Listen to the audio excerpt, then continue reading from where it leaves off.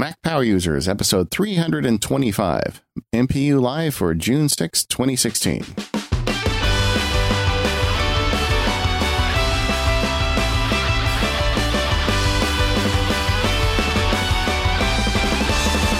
Hello, everyone. This is David Sparks, along with my pal, Katie Floyd. How are you today, Katie Floyd? Hey, David. I'm great. How are you? Excellent. Excellent. Time for another Mac Power Users Live. It's kind of weird doing them on a weekday now. We've just switched to now the first Monday of the month. So if you missed us on Saturday, that's because we switched it. Yeah, and I like our new schedule, except for this happens to be the day that a tropical storm is blowing in. So for those of you who are listening, if the audio sounds a little different or if you hear some background noise, that's just because the house is about to blow away. No big deal. Oh, does in Florida, does that include lightning as well? Tornadoes, lightning, typically wind and water. So if we hear crashing noises and Katie screaming, should we be worried? Mainly what you worry about is the trees falling, and I don't have any big trees around me, so I should be good. Okay. All right. Well, I feel better. Hey, we got a bunch of great feedback this month. Thank you, everybody, for sending it in. But before we get to that, we've got a guest today that I'm actually kind of totally like fanboying on. Welcome to the show, Jared Maruyama. Hi, thank you for having me. Jared, if you don't know, he is a pretty well-known artist. He does some really amazing work for Disney, but he also does a whole bunch of other stuff. We're going to put a link to his website in the show notes, jmaruyama.com.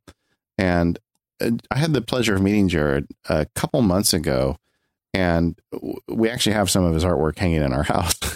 And I was at a signing, and I started asking him about how he puts all this together. And I didn't realize it because, most artists we talk to these days are using some sort of digital canvas, like the iPad Pro is a big deal now, the pencil, or a stylus of some sort. And Jared said, no, I've been doing it on my Mac. Basically my whole professional career, I create art with Adobe Illustrator and a mouse. And I was immediately fascinated by that because we have a lot of people on the show. We don't have that many artists, and the ones we do are always talking about their fetish for stylists. And that's not a case for you, is it, Jared? No, it's not. I mean, it's funny to think of it as sort of an old school approach now to use a mouse and simply the computer. But yeah, it's changing at such an alarming rate. It can be difficult to sort of keep up with it. Yeah, I bet. And frankly, you find something that works for you, and it's, if it ain't broke, the old story, right? Right. Absolutely. Now, I'm assuming you've probably been an artist since you were a kid. Yeah, pretty much. I mean, I think everybody starts off drawing when they're little. I think it's just a matter of, how long you keep it up and how committed you are to it as you get older, because we have less and less free time, and, no one's encouraging you to draw. Certainly no one's encouraging you to draw for a living.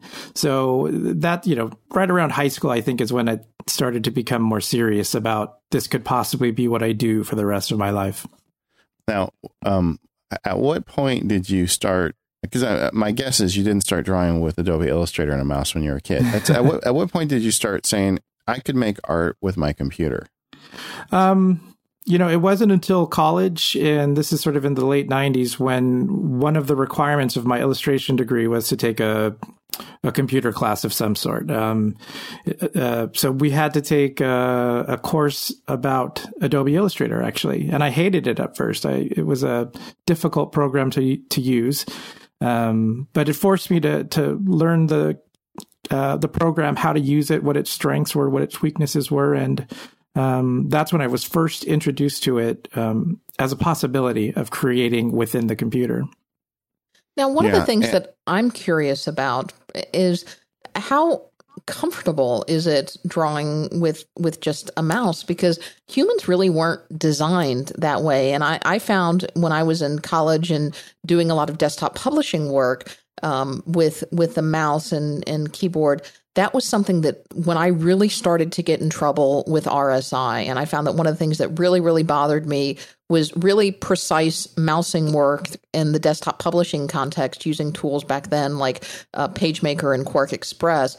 And I can imagine that must be amplified when you're doing very precision. I mean, that was just, drawing boxes into certain pixels and and making columns and things. But I can imagine that must be amplified greatly when you're doing something like illustrating with a mouse. Yeah, absolutely. And that's what initially I was sort of, resistant to going to Illustrator, because it's a very technical kind of approach to drawing. It's not like, like a gestural thing like you can use with Photoshop and the tablets and things like that. It's more about creating shapes and sort of pulling these points to make the exact shape that you want and things like that. So it's a matter of just getting used to it. But it does take a while. And I could see why, with so many options now, people who are coming into the field might not think to go to Illustrator as their first choice of programs. But it's a valuable tool, and it puts out really sharp, clean work. And it's just very... you can use it in a lot of different ways. It really gives life to the file. At least that's what I've found. And now a lot of people on the Adobe bandwagon, right? They get one version. They're like, okay, this is the one. I don't want any new versions. Are you the guy who's like still using the 7-year-old version, or are you the guy who always gets the latest and greatest? Well, because I'm working with clients in these different areas, entertainment or whatever the case may be, they usually are good about staying up to date on the latest version. So I find that I have to move up to the next version just to give them files that can work on their computer, and it's just one less step for them to have to deal with when sending me stuff. And so I'll always maintain the latest version, but I don't use it for all the advantages that come with that new version. A lot of people have, and I realize this move has now been a couple of years in the making, but a lot of hay has been made about the switch to a subscription model for Adobe Illustrator. What do you think about the switch to Creative Cloud? And has that made it easier? Are you just using Illustrator, or are you also using some of the other Adobe suites? And has that been a benefit or a burden, you think, overall? Well, for me personally, because I just use Illustrator, I found it was a little bit of an annoying move to it. It makes sense if you're using all of these programs in the suite and, avoiding having to update every time a new version comes out. Like, that makes sense to me. But when you're just using one of the programs, it seems a little excessive to go to a monthly subscription kind of fee. I stayed at the version just before the subscription base started, and so far that's been okay. I don't know if that's going to change, where I'm going to eventually have to go to those latest versions, but so far, for the most part, it's worked out. But I'm trying to resist that subscription as much as possible. Yeah, and your hardware, you told us before, you're working on a Mac Pro, right? Mm-hmm. That's right. Yeah. And I said, well, is it the trash can or is it the box? And he says, the cheese grater, the trash can or the cheese grater? Yeah, the cheese grater. Yeah, there you go. And Jared was saying that no, he uses the cheese grater. How old is your Mac? I think I got it in 2012. I want to say. I think summer of 2012. One of the last cheese graters. Yeah, I think so. But it's interesting. The new Mac Pro really makes no sense for what you're doing. You're not making video. You don't need to really press the video card that much. So I'm not sure that when you upgrade it, you're going to need a Mac Pro anymore.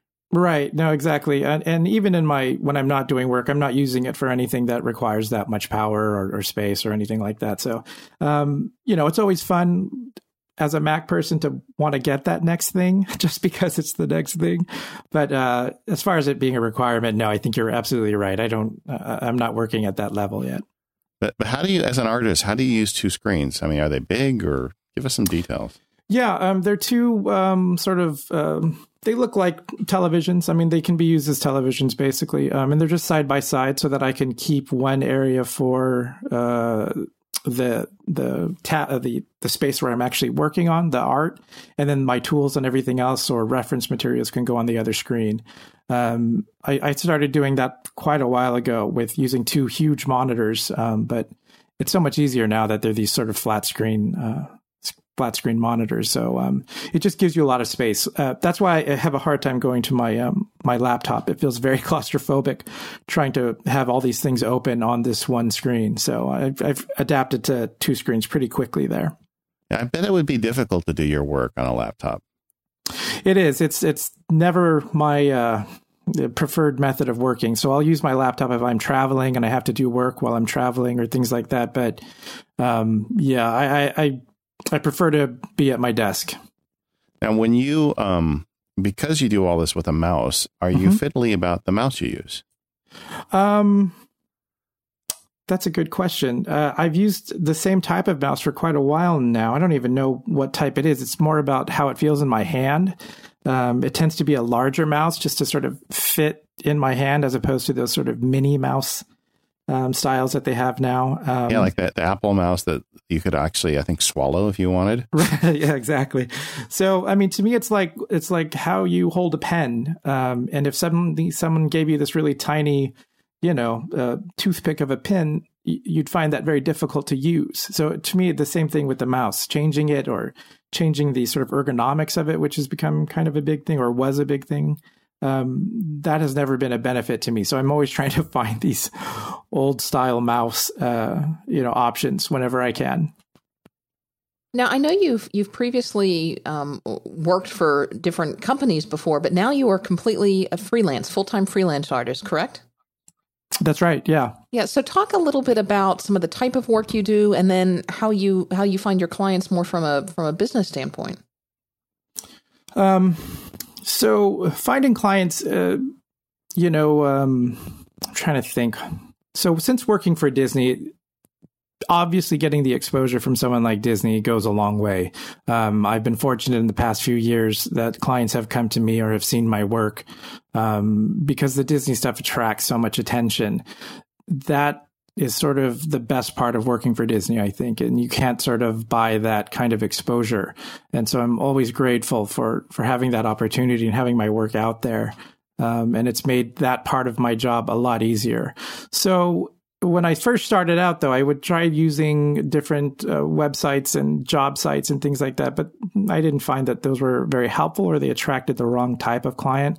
So pretty much at this point, I'm using social networking and pretty casual sites to sort of attract clients. And so far that's worked, but that could change in a heartbeat. So I'm always keeping an eye out for sort of new ways to keep your work in front of people.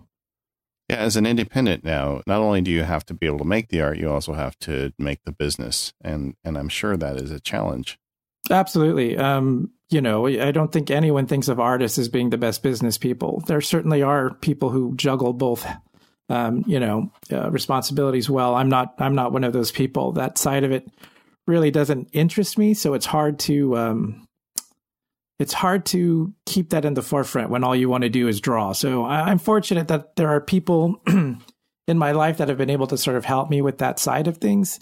And I definitely rely heavily on them for all the stuff that, that doesn't come naturally to me. Now, have you ever been tempted as Adobe changes its business model? There's a whole growing crop of Illustrator type apps showing up in the Apple Mac App Store. And then there's this whole renaissance of software over on the iPad Pro. Has any of that stuff been tempting to you at all in the last few years, or what are your thoughts on that? It always is. I'm excited to see it and to sort of walk around at conventions and see these sort of samples of what's out there and everything. The problem for me right now is that I've been very busy with work, and which is great. I'm completely happy about that, obviously, but it doesn't allow me a lot of time to sort of stop and learn a new program, learn a new tool, or learn a new approach, because it does take some time to sort of get up to speed. And I don't want to. Right now, I'm not at the point where I want to stop what I'm doing and sort of have this era of subpar work that shows me getting used to a new tool or a new way of doing things. So that time will never come. I realize I have to just sort of set aside the time to do that. I just haven't done it yet, but I'm certainly open to looking at different tools and software. And also a lot of it is when you get to a certain degree of resistance with what you have. I mean, if Adobe suddenly was charging $1,000 a month, or for some reason Illustrator wasn't producing the types of files or the tools that you need, then you'd obviously be way more motivated. But Adobe's getting it done, and you're successful and you're busy. I get it. Now, is any of your work or hand drawn now, or is it all run through Adobe Illustrator? I always start with a sketch usually. Okay. It depends. I always will draw for myself as a starting point to sort of get the concept down. So that's always pencil and paper. And I think I'll always do that, whether it's for work or just sort of, staying in touch with that side of the creativity. But I am also able to sort of jump right into Illustrator and create directly in Illustrator. And that's only because I've been working with the program for so long. But they are sort of very two different mindsets that come up with the same sort of result, but it just depends on what the clients need and how much time I have and stuff like that. So my sketches tend to be pretty rough still, since it's so easy to make changes in Illustrator that I don't always spend a whole lot of time refining the sketch to get it perfect, because I know I'm going to do all of that once it's in the computer. Sure. Now, creatively, do you find that drawing with a pencil and paper gets different ideas than drawing with the mouse and the computer? I mean, it seems like they tap into different areas of your brain in some ways. They do, absolutely, I think. And I think that's why people like these tablets and stylus and things like that, because it does give you that same sort of hand feeling when creating. And that's definitely why I always start with paper and pencil. Illustrator's kind of a cold medium. Like it's very good at very specific shapes and things like that. So it's always a challenge to sort of breathe life into your creations when using that tool. I think that's the biggest challenge of using that tool. So I tend to like to show clients things that have been created in Illustrator, because sketches, I've said this a few times before, but I find sketches have their own sort of innate charm and energy to them. And a lot of that gets lost in the translation to Illustrator. So I tend to not want to show them a sketch, because they might be looking for something that they saw in the sketch that they're not getting in the Illustrator file. So it just depends on who I'm working with and how they're working. Well, Jared, you say that it's a cold medium, but you sure breathe life into it, because I think the art you make is so fun. Yeah. Everybody, head over to Jared's website. I can tell you that his Hipster Mickey series plays a role in the Sparks house. And now, of course, he's doing Star Wars. So, that's gonna end up in my house at some point. Yeah. How many bare walls do you have, David? Where can you Not enough. Not enough for some of the great stuff Jared does. But anyway, thank you so much for coming on the show and sharing that with us. I think it's fascinating. And I guess it's not as unusual after talking to you that you would create this art exclusively with a mouse and a computer. And it's funny that we refer to that as old school, Yeah. but it is in some ways. And thank you for sharing that with us. Well, absolutely. Thank you for your interest in what I do. I appreciate it. Yeah. And Jared, why don't you tell people, we'll put a link in the show notes, but tell people a little bit about where they can find you, your blog, social media, wherever you'd like to send people where they can find your work. Sure. So my website is jmaruyama.com. And pretty much all of my social media is based on J Maruyama. So Twitter, Instagram, Facebook, things like that. You can find me at that. But if you want to just go to the website, everything links from there. So that's a good place to start. Wonderful. Well, again, Jared, thank you so much for joining us. And hopefully we'll be sending some people your way. And I guess David's going to have to rip some stuff down from his walls to make more room for your Star Wars series now. That's right. You'll have to rotate them out. Yeah, there we go. There you go. That's the solution. All well, right. Thank you very much. Thanks, Jared. All right. Well, we've got a lot more stuff to catch up on, including some feedback for our security shows and Hazel and note-taking and so much more. But before we go there, I do want to take a break and talk about our first sponsor for this episode, and then we'll be back. So I want to take a moment and talk about our next sponsor, and that is Gazelle. Gazelle is the online marketplace for buying and selling used gadgets, and there you can shop from a variety of certified pre-owned electronics or trade in one for cash and give life to a new device. You can visit gazelle.com, that's GAZELLE.com today. Now, I have been using Gazelle for a long time. It is the trusted online marketplace for buying and selling your used electronics. You can trade in your old device for cash or buy a certified pre-owned one, or, you know what, do both. For trade-in, simply visit gazelle.com, find your device, tell them what you got, what carrier it's on, how much storage space you have, and the condition of the device, and get an instant quote. If you like their quote, you can lock it in for 30 days. Shipping is free and the payment is fast.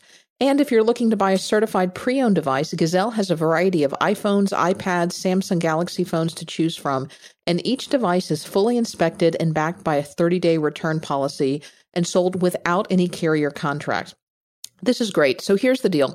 My grandmother recently had to replace her iPhone. She had an old hand-me-down iPhone 5 that actually used to be mine, and she was having some issues with it. The battery wasn't quite holding its charge.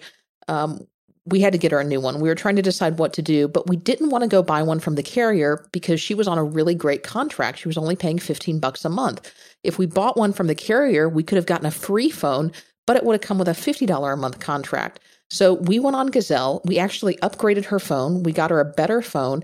It was pretty cheap, and we were able to trade back in her old iPhone 5. It still had value and got cash back that we could put towards the purchase. It was amazing. Gazelle offers financing, so if you provide some basic information, you can instantly get approved if you need to and pay over 3, 6, or 12 months. You can even buy a warranty that covers things like water damage, cracked screens, hardware defects, and more. There are great benefits of buying certified pre-owned devices. Their devices are in fair, excellent, and good condition. I picked a good condition for my grandmother. Good condition shows some gentle signs of wear and tear, but offers consumers great value on still great devices. I got to tell you, I had to really inspect this phone before I could find any little nicks or scrapes. It certainly was a phone that she was thrilled with, couldn't find anything wrong with it, and probably a lot better than the phone that we traded back in. Devices are available from all the major carriers, and you can find out more information. Head over online to gazelle.com today, and please make sure you click the survey to let them know that you were sent by Mac Power users. Okay, Katie, we had a show about security, and we seem to have some feedback still coming in on that. Yeah, this was a while ago, but Jean had a good question and about secure disk images. And she said, on several occasions, I've heard you all mention the use of secure disk images to store sensitive documents like tax returns. I've done that in the past before FileVault was working properly. Now it seems to me that FileVault takes care of encrypting the entire drive, so I feel less compelled to save sensitive documents in an encrypted disk image.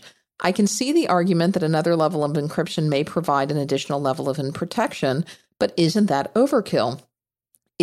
What is the benefit that you can protect a file with a different password other than your login credentials, and is that the only one? I think one of the big advantages of it is if you're going to put this stuff in any sort of cloud storage. Like if you're going to put it up on Dropbox, you can create a secure disk image and then you can save it to Dropbox and you're in much better shape. While stuff on your Mac is protected with FileVault, stuff that you put in other places is not. Well, and not just cloud storage, but other types of backup mediums. If it's going to go into Dropbox, if it's going to go into iCloud, if it's going to go into Backblaze, if it's going to go into CrashPlan, if it's going to go into any of those places, you also need to know how are those files protected. Now, many of those solutions that we've talked about give you the ability to encrypt your files with your own unique security key. Some of them do not. Some of those places may be susceptible to hacks. Some of them may be susceptible to turning your data over to with a subpoena. Some of those may just be susceptible to you having a poor username and password. But, I think you're right, David. You bring up a good point that it may not necessarily be about what's on your Mac, but where it goes from there. Even if you're just backing up to a hard drive, even though we encourage you to encrypt your backup hard drive as well, if you haven't done that. I think it's still a good idea because it just gives you that extra belt and suspenders approach. It gives you that extra layer of security. Because if your Mac is unlocked, then someone has total access to whatever's on there. And it could be something as simple as you walked away from your Mac for a minute and someone slid in, or, someone snatched and grabbed your Mac, or, maybe you left it and it hadn't had a chance to lock yet. And those files are open. So one of the things I was thinking about while you're talking about is on iOS, I have data that I put in Apple Notes, but I have other data that I put into Secure Notes in 1Password. So in essence, I have a second password to get to those secure notes. This is kind of the same thing. But I like the way Jean asked the question because she's right. In a lot of ways, it is not as necessary. You do have better encryption now on your drive as built. but there may be stuff that gets the overkill. I guess that's a good way to answer a question. Is it overkill? Well, usually it is, but not always. Right. And so I think it depends on what it is. I think if you were encrypting a lot of things via secure disk images, maybe now you don't have to quite encrypt all of them. Maybe now if you're using File Vault, you can let go of some, but maybe not quite all of it. I think it depends. Yeah. The Hazel Show got some feedback, starting with an audio comment from Zach. Yeah, we did not mention about how Hazel works with one of our favorite tools, Text Expander, and Zach reminded us of that important point. So let's hear from Zach. Hey, Katie and David. This is Zach calling in from the DC area. Congratulations, belatedly, on 300 episodes. I hope you guys keep up the great work, and here's to 300 more. I'm calling in with some feedback on your Hazel episode because I noticed that you didn't mention integrating Text Expander, another usual suspect on MPU, with Hazel. I'm an English teacher at a university, and professors are always sending me all kinds of different files with weird names that I don't understand. So I have a Text Expander snippet that allows me to rename them and not have to stress about my Hazel rules trying to remember what they are. So the snippet is XENFINA, English file name, and that expands to a semester stamp, so 2016-01 or 2016-00, and then a series of pop-up menus, so I can select a production activity, a synchronous session PowerPoint, and then which unit it is and which lesson it is. So it might expand to 2016-01 production activity for AB, or what have you. And I don't have to think about my Hazel rules when I do this. So it automates the sorting of the file itself, but also it eliminates the anxiety of trying to think about what I have to name the file. Hazel just deals with it automatically, treating all those different selectable items as tokens and subsorting the document as necessary. This has been a really great workflow for me, and it saved me a lot of time and cognitive anxiety when naming those files that come in with all kinds of weird names. Again, congratulations on 300. Keep up the great work. I can't wait for next week's episode. Thanks, Zach. Well, we probably should have covered that. I do something similar with like expense receipts when I save them. I have one where I just say XMS. It's under my fingers now that I don't even think about it. So XMS is Max Sparky expense. And it puts in the date stamp, it puts in my beloved dashes, and then it puts in the word Max Sparky expense, which is the trigger word for Hazel that's looking for in the name. And then it backs the cursor up and leaves the cursor in between two dashes. So I can just type in whatever the expense is so I can give it a description. But I don't do it with tokens. That's a good idea. I should try a couple with tokens and see how those work. It's interesting that both of those examples involve file naming, which is a place a lot of people don't think about using Hazel, but an excellent place to use it. Right. Text Expander. Yeah, let Text Expander take care of the file naming and then have Hazel trigger based on how you've named the files. I think it's a great idea. And something that I've used, but we didn't talk about. Martin wrote in and... Yeah, I think that was my typo. It was just Martin. Okay. And he said, hey, I know that we've talked about having Hazel do OCR in PDFs with PDFpen Pro. There's the Apple script that Katie beat the people at Smile into making for us. They were very kind about making it. Yes. We have, but we have a script. Greg. Yeah. And the question is, how do you trigger it? And it's funny. I almost added that to the video, but it was at 2.5 hours. And I got thinking people are going to be so mad at me if the file gets to over 2 gigabytes. But the way so the question is, okay, we know that there's a script that Katie and Greg put together. How do you figure out where to trigger it? And so can Hazel, the answer is, can Hazel determine if a PDF file has already been OCR'd? The way I do this, and it's a goofy solution, I've never even really talked about it before, maybe Katie's got a better one, is I have it look at the file and say, if text contains, and I just have it do a vowel check, A-E-I-O-U.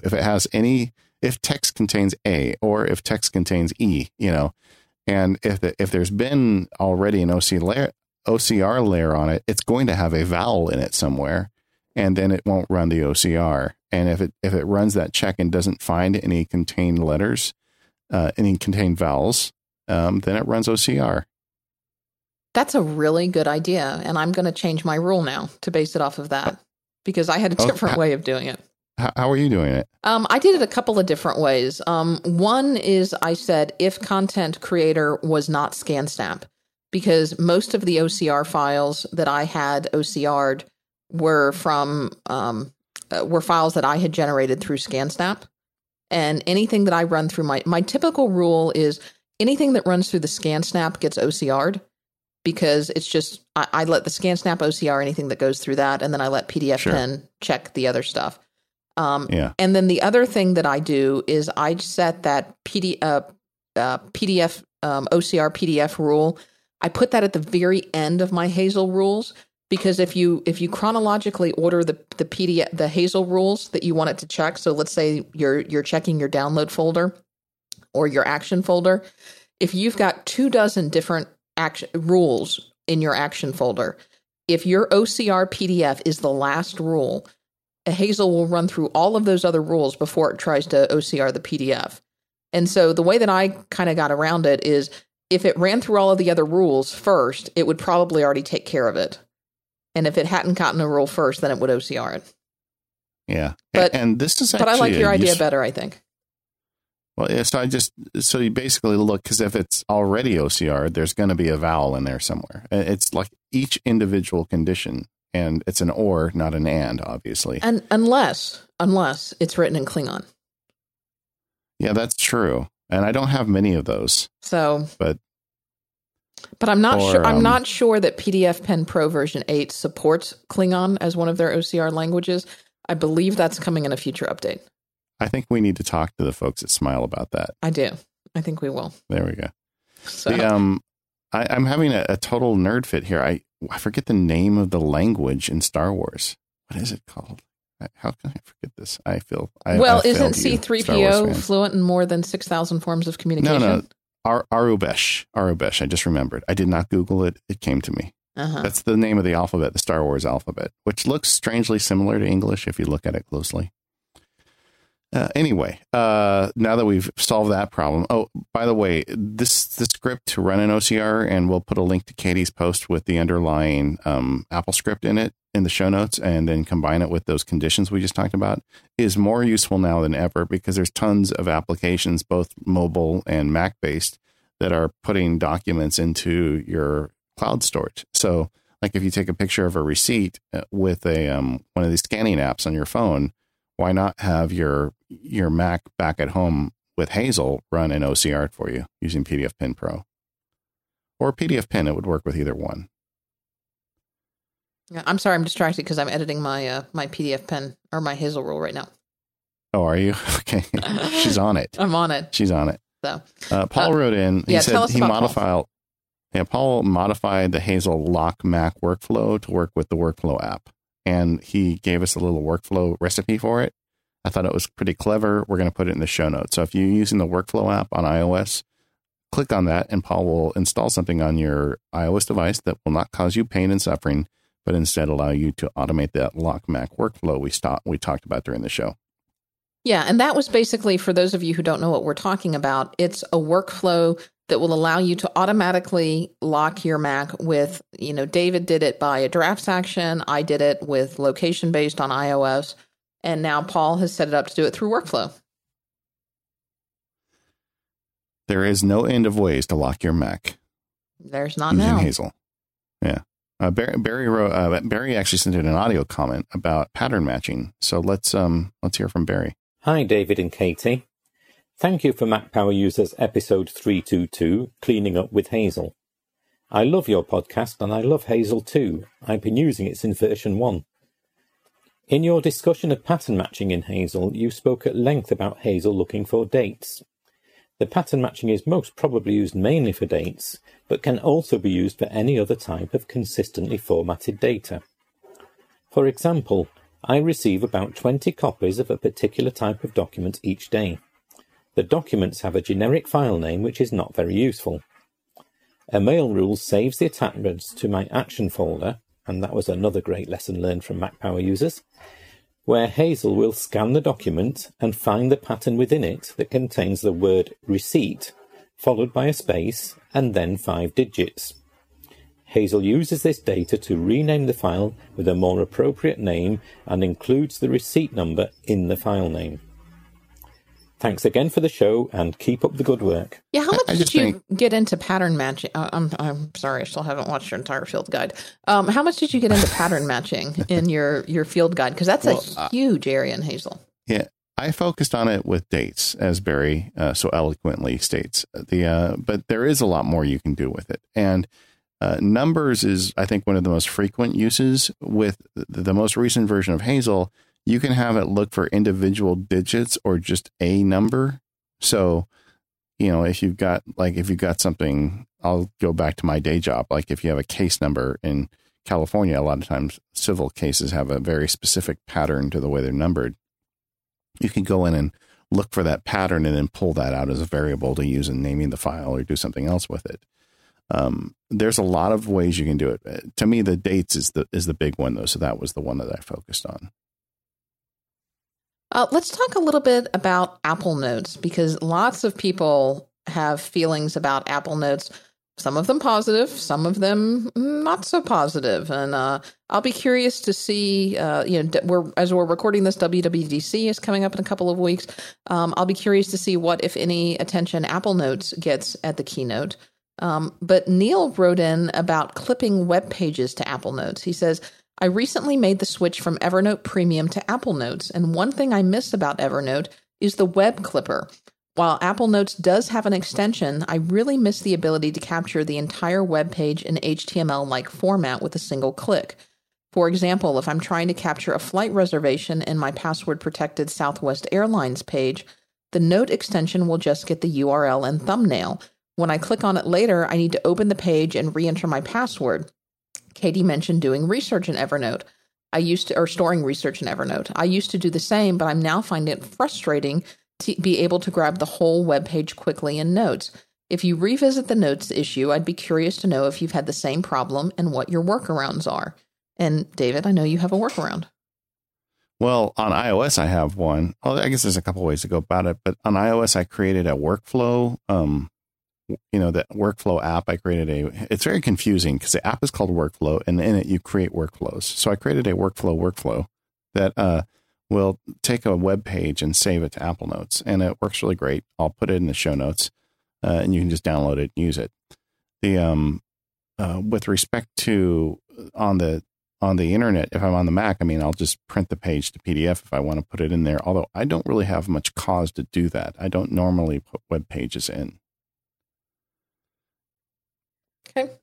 I don't think it's as elegant as Evernote in that way. So if that's a big deal to you, it may be a showstopper. Well, I know that this is just a large use case of Evernote for several people. Yeah. So, Ted wrote in with a tip about how to add YouTube videos to Apple Notes. So if you don't add web pages to Apple Notes, David, you probably don't add YouTube videos to Apple Notes. No, but he found a way you can do it, and it's through the sharing icon. We're recording this.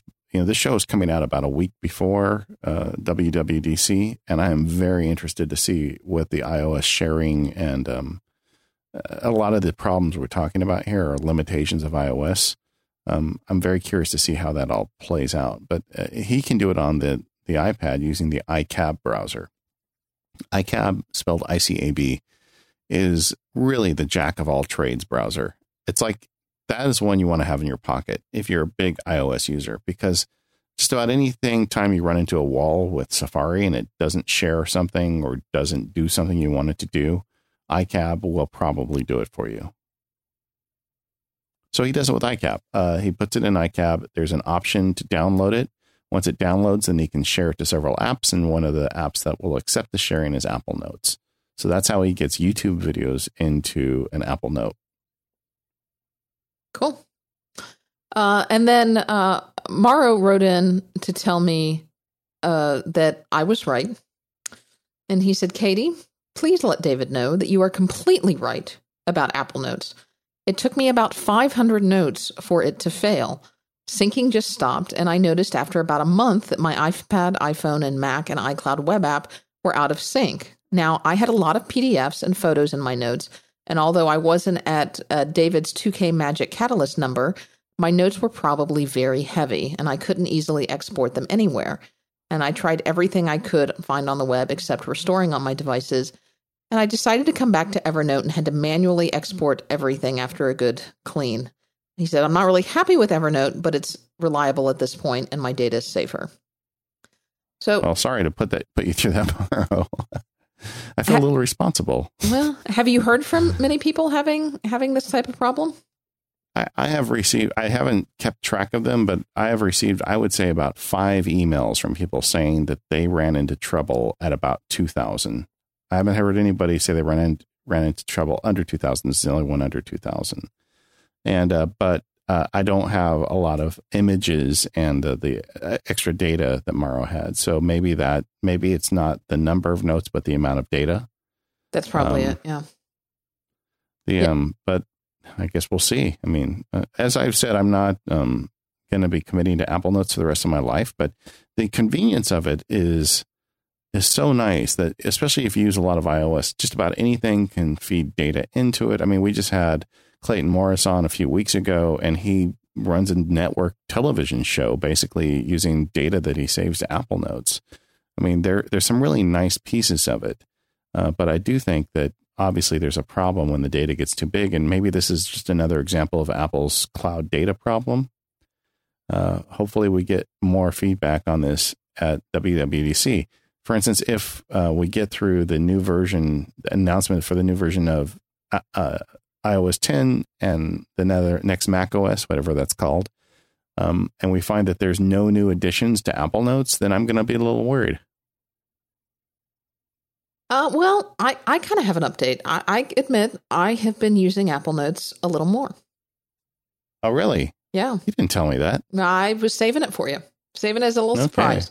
Not as big of a surprise. So you have more than like 5 notes in it now? I probably have about a dozen now. Okay. You're going crazy. He's going crazy. Making progress. But I'll tell you what I have found it for, and I found a couple of uses for it. I'm working on a project right now, a pretty involved project. And where I've had to remember a lot of things, I've had to take notes, things that I've wanted to follow up on, and I really want it to be top of mind, and I want them to be very available. And I'm trying to figure out where do I want to put this stuff? Do I want to start a note in Evernote? Do I want to start just keep a drafts thing? And I just thought, well, I'll put this in Apple Notes, because as I have a thought, I want to be able to stick a note in Apple Notes. And some of those are things I'm going to talk to certain people about. So I've got a note for those people of, when I see them, these are the things I want to talk to them about. And then I've got a note with just, more general questions or things to follow up on. And that's where I'm putting it, is I've got a couple of notes devoted to this project in an Apple Note. And it's kind of a place where I'm kind of putting my thoughts before I organize them together. And I think it makes a little more sense because it's lighter to use than Evernote, if that makes sense. It's very quick for me to get to these documents. I can get them from everywhere. I can get them from my iPhone, my iPad, my Mac. And I think part of that is convenience. Yeah.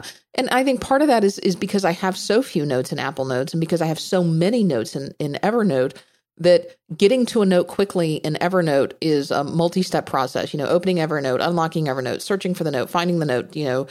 It's several steps versus getting to that note in iNote or Apple Notes is pretty quick. And I can also use Siri now. So if I'm driving, I can just tap it and say, add this to this particular note. The other advantage of it, I find, that editing text in Apple Notes is easier and better than Evernote. I just have never been happy with the way Evernote's text editor is implemented. So that's what I've been doing. I've been using it a little bit more for this particular project, and it's been okay. I think you should commit fully to Microsoft's OneNote. I think you should put like 1,000 in there and test it for us. I will consider that. So, and Okay. while I'm considering that, why don't we take a quick break and talk about our next sponsor, and then we've got more feedback we'll come back and talk with. This episode of the Mac Power Users is brought to you by 1Password. If you haven't already, now's the time to install 1Password on your iPhone, iPad, and Mac. It seems like every time I read the news lately, there's another group of hackers that have figured out a way to steal people's passwords and account information. Hacking is a profession. You're going to need professionals on your side, keeping those bad guys at bay. It's all okay, though. The team at 1Password has your back. They are relentless in protecting your security. Just recently, they released an updated version for the Mac, version 6.3, that supports a lot of new browsers like Vivaldi, Brave, and Opera Developer, and they also improved large type. Large type is a feature that can put your password in large type on the screen. It makes it really easy when you have to type it in on your phone or some other device. Well, now large type can be anchored, so you can click elsewhere on your Mac and not lose the large type text of your password. Simply drag the window anywhere on your screen, and you're good to go. The new version also added accessibility improvements for VoiceOver. Also, 1Password for Teams has officially launched. It's out of beta, and it looks great. They have 2 pricing plans. The standard plan for Teams gives you everything you need to secure and manage your team, while the Pro plan is designed for teams with advanced business needs. The good news is if you sign up before July 31st, you're going to get the Pro plan features for the standard plan pricing. So not only is 1Password a great solution for individuals managing their passwords and logins, now with the addition of 1Password Teams and 1Password Families, it's also a great solution for groups of people. No matter which flavor of 1Password you get, you're going to have those great features that are across all of the platform, like the ability to create and use complex passwords on the fly and have the application remember them for you. You also get secure notes, which allows you to lock away some of your most important data on your iPhone and your iPad behind the 1Password wall. And of course, you get the knowledge and support of the 1Password team looking out for your security 24/7. We hear from listeners all of the time who say they finally got around to trying 1Password and they can't believe they didn't do it sooner. Don't let that be you. Go check it out. 1Password puts passwords in their place. Put it to work for you today. Thank you, 1Password, for supporting the show. Make sure to use the link in our show notes and let them know you heard about it from us. Okay, in addition to talk about Hazel and Apple Notes, we had a lot of general feedback this month. Yeah. Lee wrote in... Kind of just our miscellaneous stuff. Yeah, Lee wrote in, he says he wants a remote for the iPad. David asked about a remote that works with iOS. He uses a Teachy Bluetooth smart pointer, and it works perfectly. Said he's used it in presentations to both advanced slides, but it also has a feature for media controls, and he can start and play and pause videos with the remote and use it on the iPad Air and with the iPad Pro. The big one, by the way. Yes. Right. It's a Bluetooth remote. After I talked about that on the show, I started looking into it deeper, and Satechi makes several good Bluetooth remotes. I actually have 2 of them. I have the smart pointer. I also have another one that they have that's just 3 buttons. It's a forward and a backward, slide advance, forward and backward, and a red laser. In some ways, they're inferior. In many ways, actually, they're inferior to the remote that I use with my Mac. The Mac remote I have has a green laser as opposed to a blue one. I like the fact that my laser's different color. Talked about this with the lightsaber thing. Yeah, I mean it's just better, right? And the it has removable batteries. My Mac one does, whereas these are all Bluetooth. These are all USB charged. Which how do you know if the battery's going to be full when you get to the event, or if the battery's going to die? I would rather be able to just crack it open and put a fresh pair of batteries in right before I stand up. So there's several things I don't like about it, but the thing I do love about it is I can go give a presentation with my iPad and not have to worry about it. I just gave a big presentation a week ago to a big group of people, did the whole thing off the iPad Pro with one of these Satechi remotes, and I am sold. So I'll be writing this up at MacSparky at some point. Yeah. And we'll put links in the show notes for these 2 remotes. So this one gets a little geeky. I'm probably not going to fully grasp this, but here we go. So Milad wrote in and told us about Cask, C-A-S-K, via Homebrew for updating and installing apps. And says, I was just listening to your last episode, Geeking Out with TJ Luoma, where he talks about his shell scripts to download Mac apps. I thought you might want to know that there's already a popular extension to Homebrew called Cask, which does exactly the same thing in a more elegant way. It has more than 3,000 apps in their library maintained by more than 400 people. It's at caskroom.github.io, and we'll put a link to that in the show notes. And in case you're not familiar with Homebrew, it's very useful for setting up new Macs. I keep a list of all the apps I have installed via Cask in my .files repository in GitHub, which means that every time I set up a new computer, I can install all of them as part of restoring my .files. Did you get all that, David? Yeah, I did. And just to, I followed up with TJ after this came in. And, as an airing of grievances, I said, TJ, what do you think of Cask? And TJ, I'm going to just tell you right now so we can save him the trouble of sending us the email. He says the problem with Cask is that each update has to be updated manually by one of the volunteers. And if you have a popular app, that's fine. But otherwise, you miss an update because no one else updated it. So maybe, and then he concluded, maybe I'm just a control freak. I think it might be the second one. Yeah. So I don't know. Jason wrote in about Homebridge, and he said, just finished listening to the podcast with Clayton. One of the things you should look into is Homebridge. It's a desktop command line background process that links lots of devices to HomeKit. So he uses it with his Wemos and his Harmony Home Hub. He can tell Siri good night, and it turns off his TV and light, both of which are not normally able to work with HomeKit, which is true. That neither one of those have HomeKit support. He says it's a geeky solution, but that never stopped us, right? So I wouldn't recommend this for a layman, but it's good for a geek. I'm going to look into this. It looks interesting to me. Yeah, Why not? I think Adam Christensen from the Maccast has got this set up and running and is pretty happy with it. So basically we talked about how so many of the devices that we already own, like our Wemos, aren't compatible with Apple's HomeKit. But this is, and unless they Philips Hue had to build an extra box and sell that extra box. So unless they did something, and Homebridge is essentially the bridge and it runs on a Mac to bridge these additional devices to make them HomeKit compatible. So it's a workaround, but it's a pretty cool idea.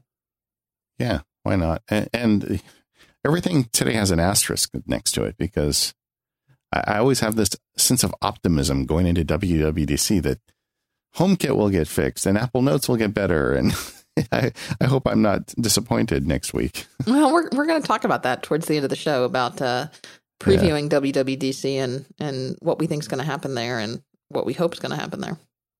Yeah. So we had a lot of listener workflow tips come in this month as well. You want to share a couple of those? Yeah. Here's one from Tyler with a tip about an app called DropShelf.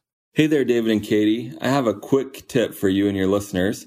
I use Automator to send a file to an app called DropShelf, and it's really handy. I use it in a similar way as Katie uses Unclutter, but I've customized a little workflow so that when I have the print dialog box open in any app, I can save as a PDF and it goes directly to DropShelf. And DropShelf is just a little tab on the side of your screen that you can drop files or text snippets or anything like that in there. And then you can drag them out and place them in any other app that you use.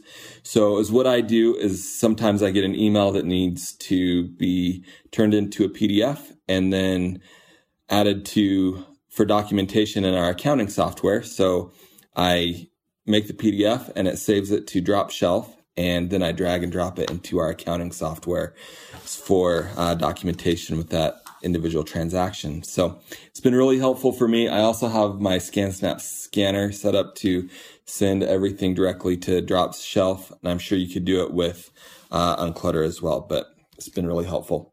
Thanks for all that you guys do. Yeah, it just makes sense to be able to put it somewhere. I use an action folder. Everybody's got a place for stuff to go.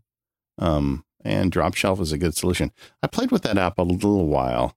I ended up, DropZone is the one I use the most, especially on a laptop, because when you're in full screen, it allows you to, go between full screen apps and still access things. Like when I was just preparing that presentation last week and I was in Keynote, I was putting a bunch of assets in there. There's a lot of these applications out now that allow you to share that data across screens. So Dale wrote in with something I know that is very near and dear to your heart. He was talking about the Apple Pencil and magnets. And Dale sent us a picture, but it's probably going to be hard to attach that to the show notes. He says, here I am sitting with my iPad Pro, the big one, along with the Smart Keyboard, and I dropped my Apple Pencil, and it stuck to the magnets that connect the keyboard to the iPad. It turns out that the pencil rests here perfectly, and it's an easy reach whenever I need it. This is great for me, as I usually lose my pencil down the side of the sofa. I don't know if it's a thing that's widely known, but it made me smile. And so basically what he's talking about is, if you think of the iPad Pro and the keyboard when it's put together almost like a laptop, this would kind of be like setting the pencil and having it stick, kind of right where the keyboard connects to the screen, kind of above the function keys. Just above the top row of keys. You just lay it there and the magnet just zips it in. I mean, it's great.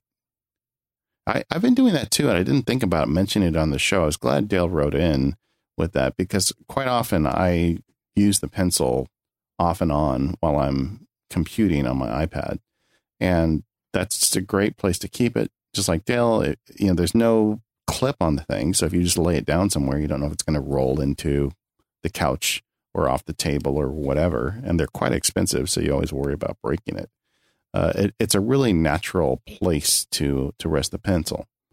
Now that we're in this a little while, Katie, how are you using your Apple Pencil these days? Or are you? I got to tell you, I'm not using it a ton. It's sitting here in the pencil cup on my desk. It's been sitting there for a while. When's the last time you actually used it? It's been a few weeks. Really? Yeah. Sorry.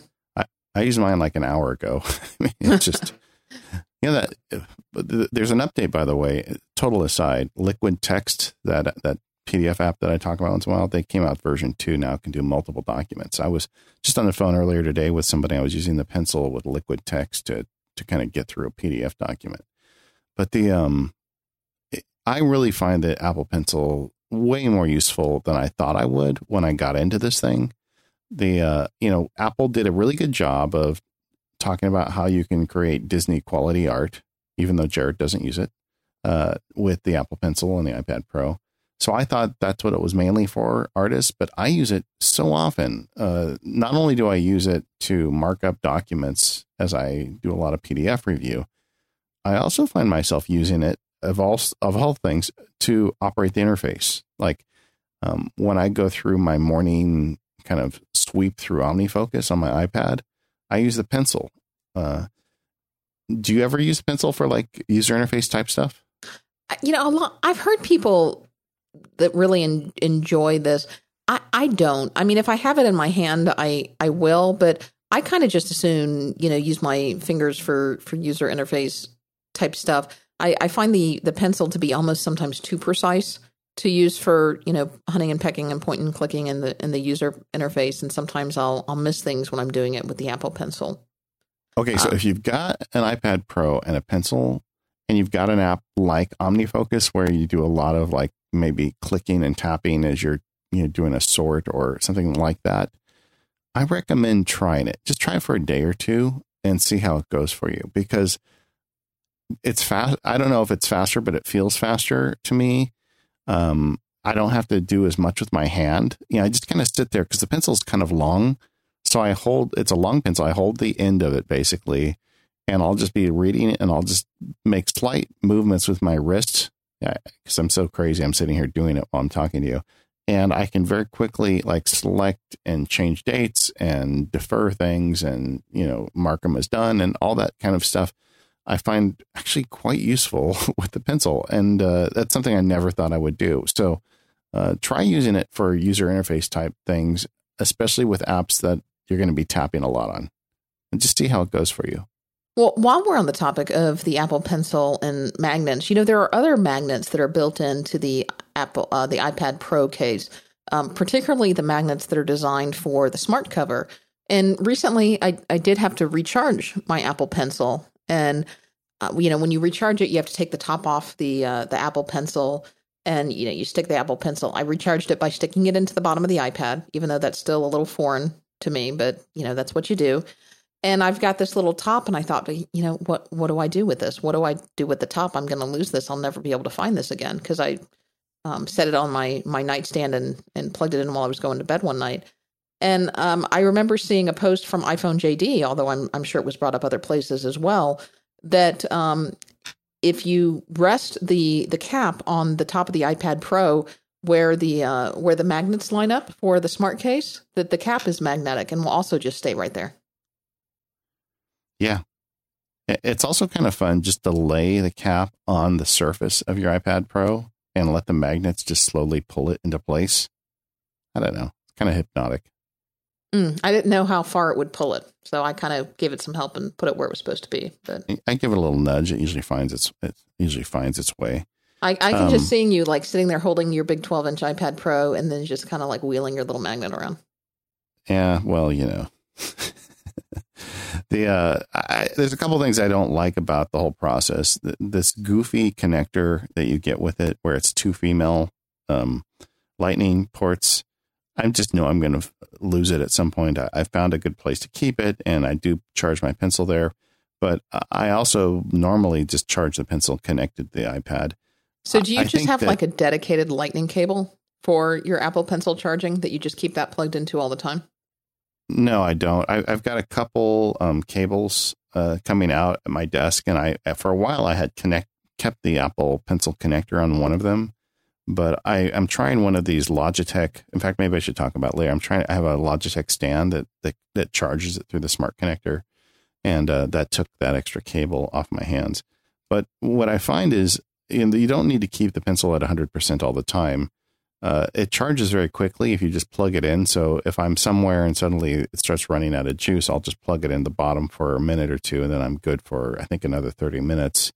And then I can charge it later. So I don't know. I'm finding more uses for the pencil than I expected. I don't want to use an iPad without a pencil at this point. I don't have any carpal tunnel. I know I've heard some people say that they like to use a pencil because it solves carpal tunnel problems. I don't have any problems like that, but I do find it in some ways more efficient and just kind of a nice change of pace. So to get back to Dale's point, when I'm sitting there with the iPad plugged into my smart keyboard, there's no reason why I don't want to have my pencil nearby. And it's a very natural process to just kind of tear it out of the smart keyboard and then use it to mark up a document and then snap it back in. It's all very fluid for me. It feels like learning to compute all over again, and it just pushes all of my nerd buttons. Have you come up with a solution yet for where the Apple Pencil goes when your iPad is closed? So when that smart cover is not open? Yeah, I bought a sleeve from SF Bags. You know, that's the people I always go to, Waterfield. They have some really great cases. And they have a little sleeve that I bought. And it's got on the side of it just a little pocket that the pencil fits into. And generally, when I'm not using the iPad, I slip it into that sleeve with the pencil on the side. And then when I want to take it out, then I can just use it. And the other thing that's funny, as you know, the 2 iPad Pro Club, you have to repair it whenever you switch between devices. You know, my Curly solved that problem by just buying 2 pencils, but I haven't gone that far down the rabbit hole yet. So when I switch, like I was working on the Mini earlier today, and then later I'm going to do something on the Pro because I know it's a big document. I want to have a bigger version of it. I'll have to repair it again. All right. Well, we've got a little more feedback to get to, but before we do, let's take a quick break for our next sponsor and then come back and talk a little bit about budgeting and personal finance apps. That's something we're asked about often. This episode of Mac Power Use is brought to you by Linode. Linode is a combination of high-performance SSD Linux servers spread across 8 data centers around the world. This makes Linode a fantastic solution for your server infrastructure. You can get a server up and running in under a minute with plans starting at just $10 a month. You'll be able to choose your resources, Linux distro, and node location right from within the Manager tool. And once you're up and running, you can easily deploy, boot, and resize your virtual server with just a few clicks. Linode servers offer industry-leading native SSD storage, powerful Intel E5 processors, which are the fastest you can get in the cloud market, and they have access to a 40 gigabit network with multiple levels of redundancy. They have an API that will allow you to easily automate tasks or develop custom applications in the cloud.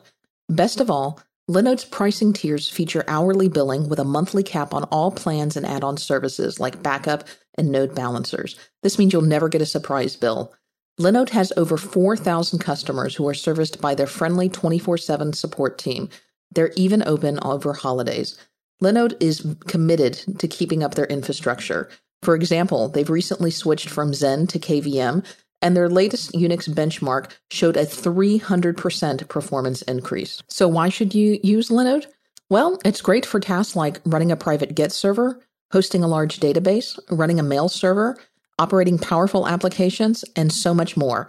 In fact, I bet you wouldn't be surprised to know that many of your favorite websites are up and running right now on Linode. As a listener of this show, you can sign up at linode.com/MPU, and you'll not only be supporting us, but you'll also get $20 towards any Linode plan.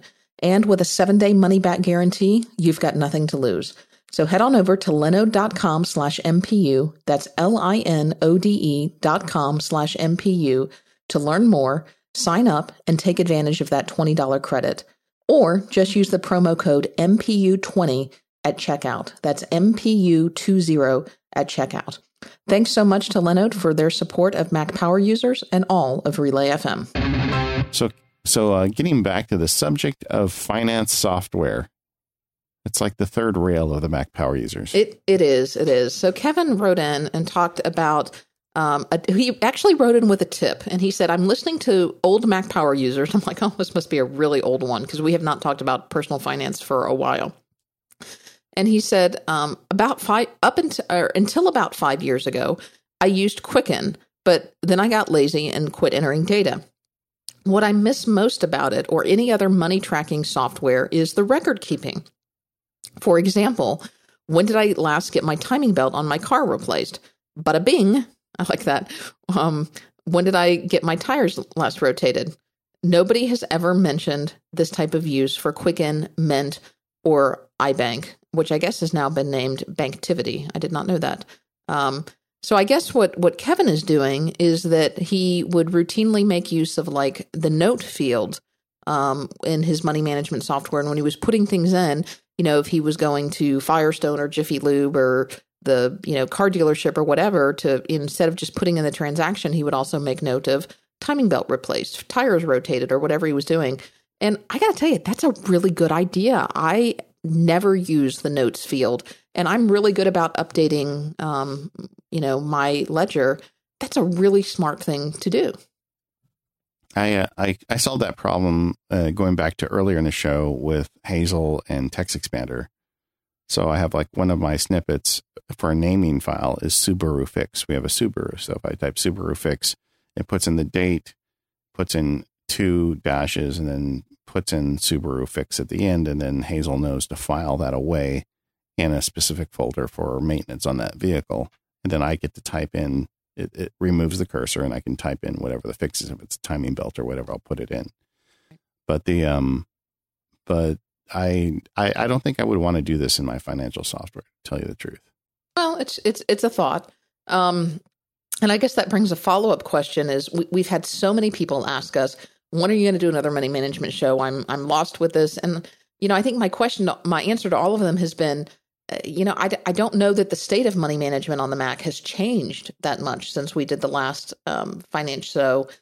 My solution really hasn't changed. So I'm really kind of struggling with why there's a need to update that show. For what it's worth, I'll tell you that I'm still using Quicken for Mac, and I'm pretty happy with it. I think when we last did that show, Quicken Essentials was the tool that was out. Quicken has since kind of discontinued that product, and now there's a Quicken for Mac. They update it every couple of years. I think I'm still using version 2015. One of the sneaky things that Quicken does is that if you don't update at least every couple of years, miraculously, the version that you have stops auto-syncing with your banks. And you have to get the new version to get the syncing support. But the one that I'm currently using still offers syncing support. So because that's very important to me, I guess at some point when that stops working, I'll upgrade to get the syncing support for another couple of years. But I think it was around $50 or so. You could usually find it on sale. Typically after New Year's or around tax time, they put it on sale. And that's what I'm using. I like it because I basically use it as a glorified ledger. I don't use really any of the budgeting or any of the bill pay solution for it. I'm really just using it as a ledger to track my expenses, to know what I've spent, where I spent it, how much money I have, and what's coming up. And so, for me, I could do something like this because it imports everything from my bank and from my credit cards. I probably do that. I sit down on Sundays maybe every other Sunday, sync it up, reconcile everything, make sure that the transactions are correct. So I kind of like Kevin's idea of using the notes field to look for things like that. Well, let us know what you're using, and we'll take a look and see if there's anything in there to go back and cover the show again. One question in my mind is how many of our users are using some of the online services like Mint and some of the other like cloud-based financial management software solutions. Those also sync. But whenever we talk about that, we get lots of angry emails from accountants saying that we should not be doing that. So, but it's been several years. So I am curious to hear what people are doing. Also, I'm curious to hear if people are trying to do this on iOS. I guess you could with a cloud-based system, but I don't really see like a Banktivity app working on an iPad, but maybe it is. So let us know. We'll look at the subject again, but I'm curious to hear what the listeners are doing. Yeah, every time we mention this, we have people chime in, and they are in the chat room right now talking about YNAB. You need a budget, which is based primarily on the envelope system. Yeah. So. That one is still beloved. So, we'll see. I don't use YNAB, but someone who does, if you want to send in an audio comment for the next live show, that would be a great way for us to talk more about it and have some insight from someone who does and why you like it. All right. So how are we on time? You want to go a little bit further with some of the feedback? Yeah, let's continue with this, and then I think we'll probably talk a little bit about your upcoming trip. Okay. So Andrew wrote in about Karma Go. He says, hey, I wanted to share some feedback in response to your latest live show. In episode 320, one listener question was about sharing a mobile hotspot, and he's had tons of success doing that with his Karma Go. The idea behind Karma Go is that anyone who joins gets 100 megabytes free, as does the hotspot owner, a perk for sharing, and thus the name Karma. I found it to be a great option for sharing with coworkers when we're out on travel. Didn't know that existed. No, I didn't know it existed either. I'd always thought that, and it's kind of one of those things that works only if you've got a bunch of them, I think. Yeah. But I don't know. We'll see. And then finally, wrapping up our listener feedback, Damien wrote in with a new email app that he's using called Unibox. So we'll take a listen. Hi, Katie and David. This is Damien Schreurs from Luxembourg, a small country with less than 500,000 inhabitants, sitting between Belgium, France, and Germany.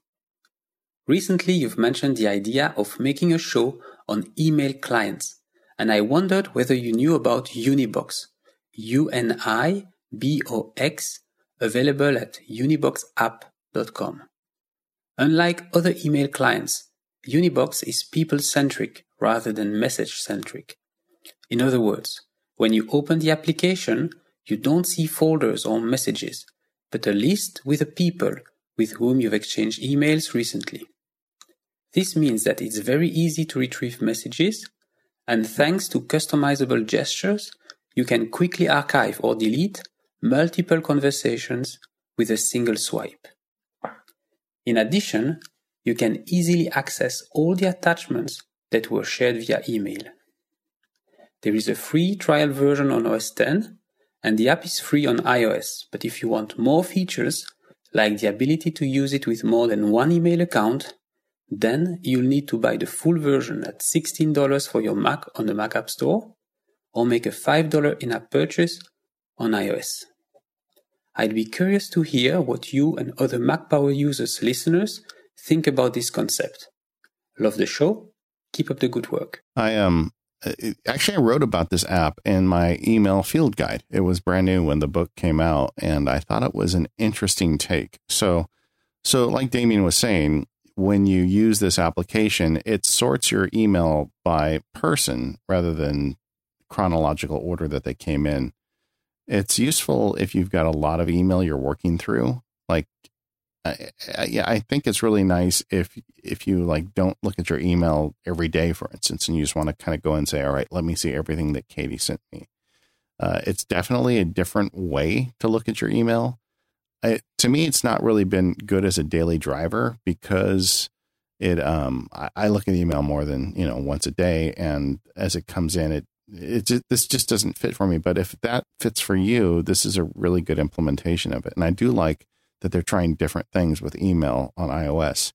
I've been teasing an iOS email show for a while. I installed like 6, including Unibox is one of the ones I've been working with. I installed like 6 of the most popular email clients on my iOS devices, and I've been using them for a couple months now. In the meantime, Canvas has done a whole show on it.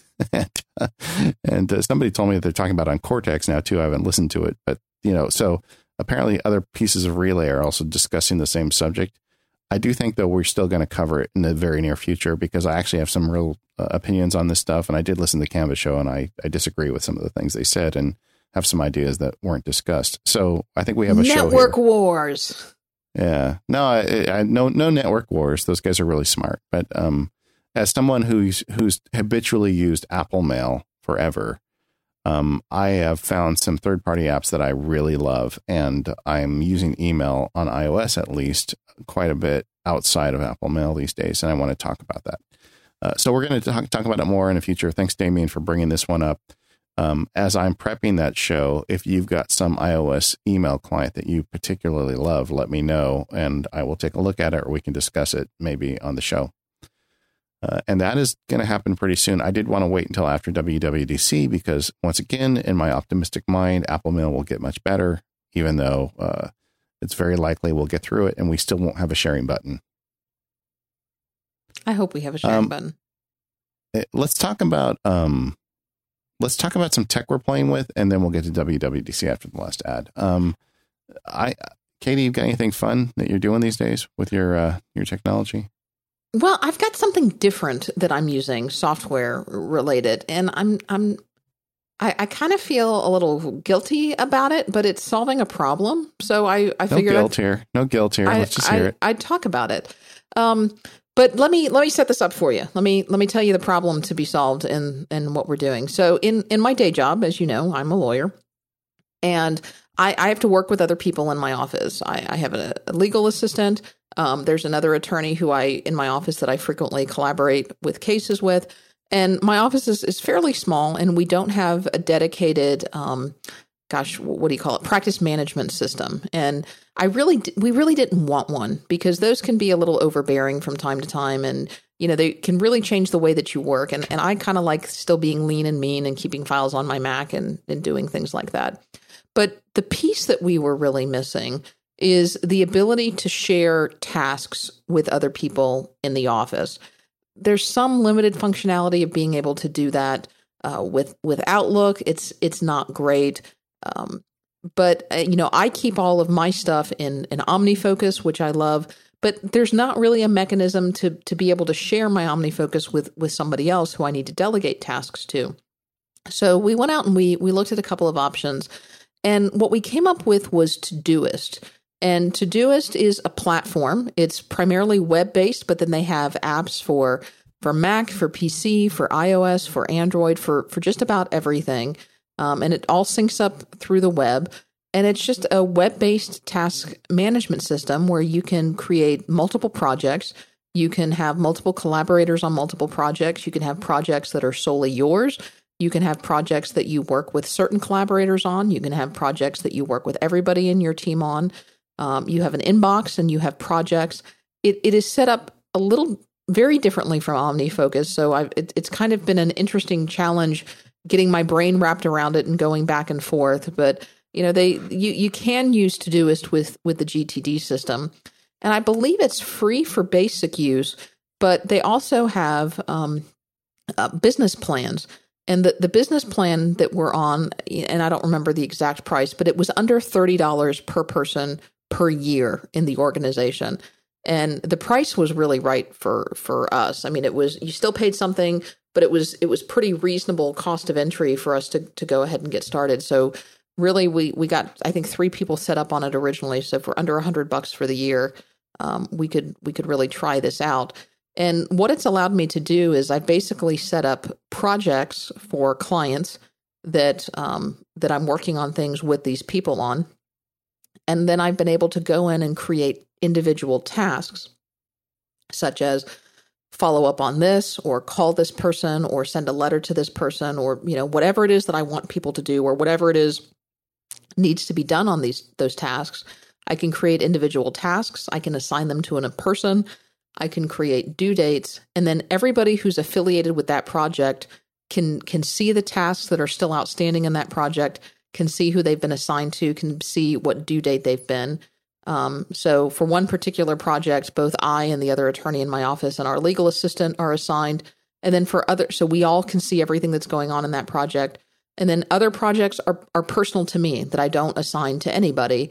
And then nobody can see those tasks. So it's, like I said, it's been a little interesting getting my head wrapped around it. I certainly, for personal use, it would not be my cup of tea. I still keep all of my personal stuff in OmniFocus.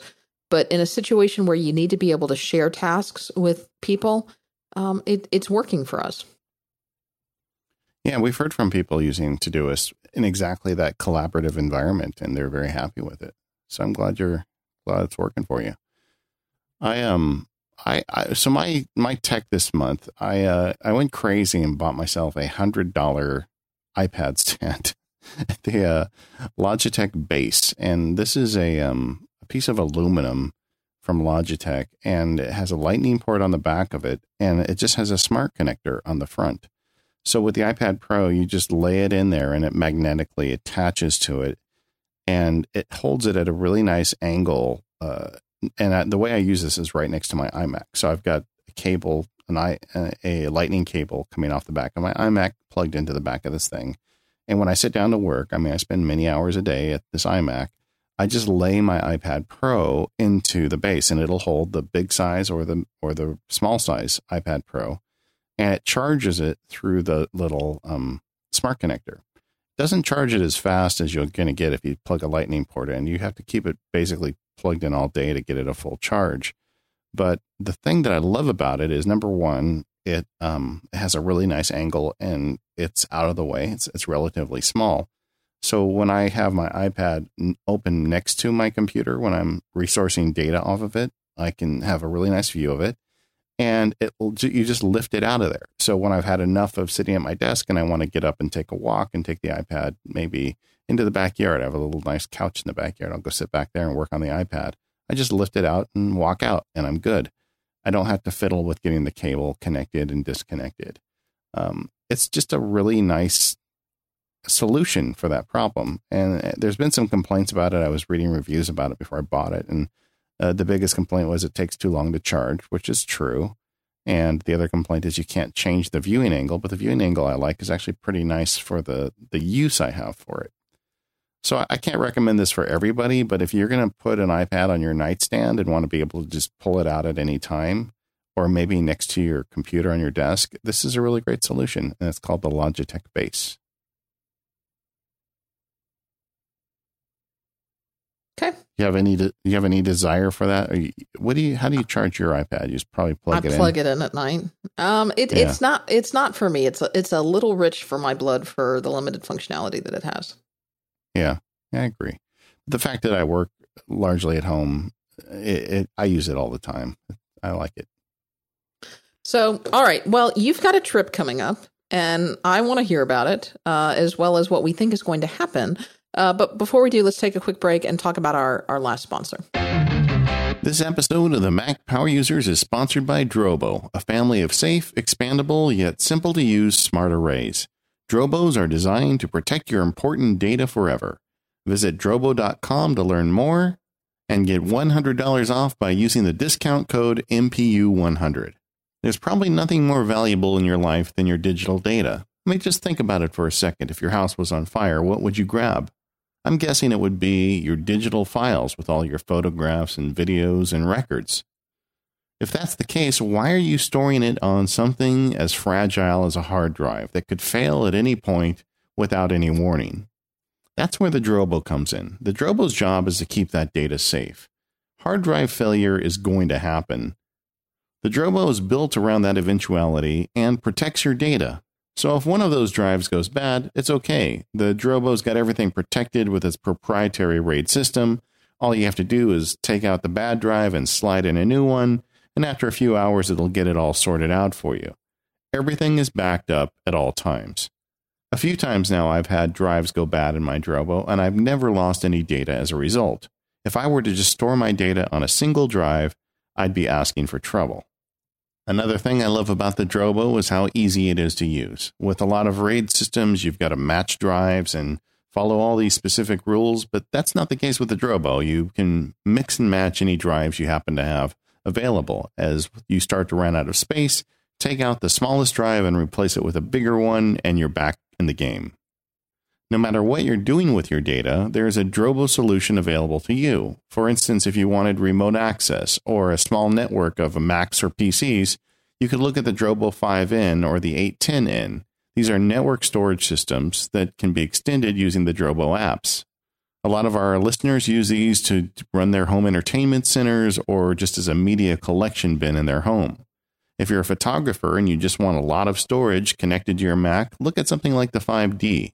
It can connect via Thunderbolt or the faster speed USB 3.0, and it can hold tons of data, saving space on your internal SSD for your operating system and applications. The takeaway here is that your data is just too important to leave to fate. Go to the drobostore.com and check out all of the options they have. There's going to be something there that works for you and gives you a better way to reliably store your data. And the best part is, if you use the offer code MPU100 at checkout, you're going to save $100. So once again, that's the drobostore.com using offer code MPU100. Thank you, Drobo, for your support of the Mac Power users. All right, so David, I'm jealous. You're taking a trip and I'm not. Well, I'm taking a trip, but to a different place. Yeah, well, maybe next year we'll get you out to San Francisco. I mentioned on a previous show, but for those of you who are curious, I was hoping to be able to go to WWDC this year, but unfortunately, I guess I should stop saying unfortunately, a family member of mine is getting married in South Beach that Sunday before WWDC, Sunday before the keynote. And so and we're doing a big family thing, so it's going to be almost impossible. By the time I would get back there, pretty much everybody else would be heading home. Yeah. So. But you are going to go off to WWDC. Relay's got a lot of stuff going on at WWDC. What are you going to be doing? Well, it's funny. I represent a lot of people in the technology sphere, I guess I would say. A lot of software developers and web people and IT people. So a bunch of them go to WWDC. So for about, a significant number of my clients, the one time I get to be in the same city as them every year is when they're in San Francisco. So I always go up and get a room and spend a bunch of time just meeting legal clients and just kind of catching up with them. But I also use it as an opportunity for the Mac Power users to hopefully find some new guests for the show. And I also use it for fun. I hang out with friends and there's a lot of great parties there. And it's just fun being in the city where it's all happening for a week. It's like Macworld, but different. Yeah, that's true. And I think we should probably mention, we've talked about it before. This show is going to come out the week before WWDC. Our next regular show is scheduled to come out typically that Sunday night or that early Monday morning of WWDC. But what we're going to do instead is we're going to hold that show, and instead we're going to record it live the day, well, not live, but we're going to record it. We're going to be live. We're not going to be live on Relay, but we're going to record it immediately or as soon as you can get back to your hotel room. After WWDC. So probably early afternoon Pacific time, late afternoon Eastern time, and then get that show turned around as quickly as possible. So it will probably release late Monday night, probably more likely early Tuesday morning, with kind of our thoughts and impressions of what's going on and what was announced at the keynote. Yeah, I'm going to actually, as soon as it's done with the presentation, I'm going to have lunch with a bunch of friends who are going to be in the room. Sadly, Apple has not asked me to go into the room. What is wrong with them? Yeah, I know. They need to look at us podcasters like we're a legitimate one of these days. Well, some of the podcasters are in the room. Just not me. But anyway, so I'm going to meet with some friends that are going to be in the room so I can kind of have some hands-on experience for whatever happened and just kind of get the air of what's going around. And then we're going to record a show. It is exciting for me because Apple generally lumps all this stuff into this big announcement at WWDC. We're going to have new announcements, I'm sure, about the next Mac operating system. We're going to have announcements about whatever they do with the iPad and iOS coming forward. And who knows what else we're going to see. So it's very exciting. And as Apple Power, Mac Power users, hopefully we're going to have some stuff to talk about that we can incorporate into our workflows as this stuff starts to hit the airwaves. Yeah. Now, normally we do not talk about rumors on this show, but we sometimes suspend that around this time of year. So I want to kind of take the last 5 minutes or so that we're here and talk about what do you think is going to happen and what do you hope is going to happen, and I have some thoughts on that. The kind of some of the rumors that are coming out recently is that there's not going to be any new hardware announcements at WWDC this year. And I think that's true. Regrettably, I think that that's true. We haven't seen hardware at WWDC. We didn't see it last year. I'm not sure if we saw it the year before or not, but I'm not sure that there's going to be anything that you necessarily have to run out and buy after WWDC this year. I think it's going to be, keep in mind that this is a developer conference. I think it's going to be an opportunity for Apple to showcase the new Mac operating system, the new iOS operating system. I think we're going to see tweaks to Apple Music. Maybe we'll see a big tweak to watchOS, but I don't think we're going to get that redesigned MacBook Pro, and I don't think we're going to get some of those other things that Retina display. I'm waiting for both of those things, but I just don't think we're going to see it tomorrow. And that doesn't necessarily mean that they're not far off, but there's a lot to cover, and Apple traditionally doesn't do these marathon keynote presentations. Usually it's rare that you see it go over a couple hours. And one of the big complaints about last year's WWDC is that they rambled on a bit. So I think they're going to be even more sensitive about that now. So that's okay. But let's talk about the stuff that we are interested in. To me, I think iOS is where a lot of interesting things are happening right now. And we're going to have iOS 10. Hard to believe, right? We're up to 10 now. It is. And so there's plenty of rumors circulating about. There's been the subject of artificial intelligence and intelligent assistants has been a big thing in the news the last month or two, as Google continues to flex its muscles and show how good they are at using machine learning and all the data they've collected on everybody to improve things for the intelligent assistants. Apple was the first to the table with Siri, but they really haven't done much with it. And a lot of people are curious to see if we get some news on that this year. I think we will. I think they have to do something with Siri. And if they don't, it's going to be a huge disappointment. And I think a big media letdown as well. I think Apple is really behind the eight ball now with their digital assistant. I don't think we're going to see an Alexa competitor per se. I don't think we're going to see a standalone device. I don't think we're going to see a speaker. But I think we're going to have to start seeing Siri get smarter, at least in software. I think we're going to see Siri come to the Mac. I hope we're going to see a Siri API that's not too limited. Maybe it will be only open up to select partners, or maybe the API will be limited in functionality, what we can do. But I think that's the next step for Siri. Is Siri across the board on Apple hardware has to get better, and then maybe Apple will start incorporating it into other devices like a standalone speaker or something.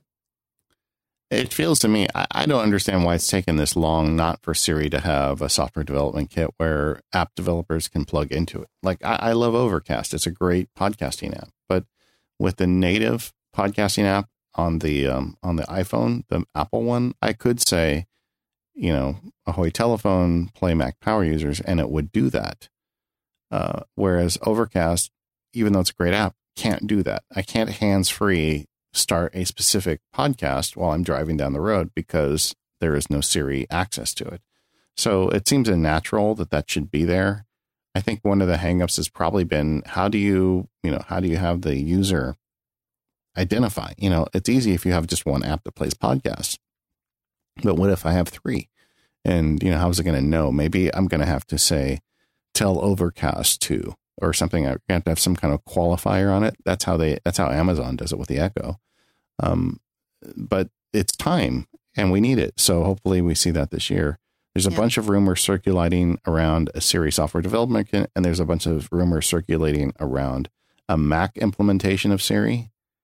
And I hope that comes true. One of the things I was thinking, go ahead. Well, one of the things I was thinking about with respect to Siri is, would it be nice if I could type in questions to Siri and have her do things?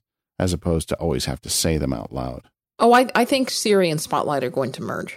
I think they're going to become one. And I think whenever you're going to be able to type something in the Spotlight, it's basically going to be, Spotlight's going to become Siri and vice versa. I sure hope so. Yeah. I sure hope so. I don't think you're going to see the Google level of integration and, frankly, finesse that Google showed at I/O with the intelligent assistant stuff, because Apple doesn't necessarily have as much data on us to do some of the stuff they're doing.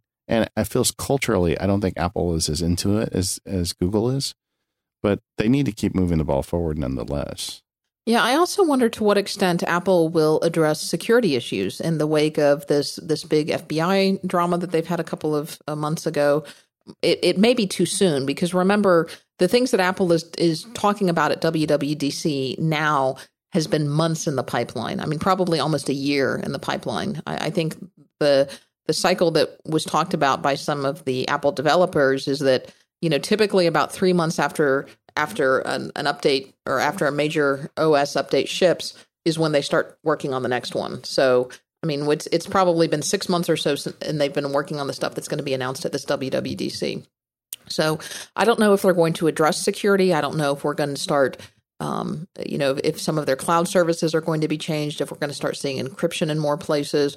But I think that's a possibility of things that we might see anywhere. There have been talks about integrating Touch ID into the Macs, but I think that's really something that if it may be coming, I'm not so sure we'll hear about it at WWDC, because that's going to be something that's going to require a hardware update. So I think that could be one of the stealth announcements that's in there, but doesn't really get fleshed out until we get our hardware in September. But we'll see. There's a lot of rumors around the naming of the Macintosh operating system.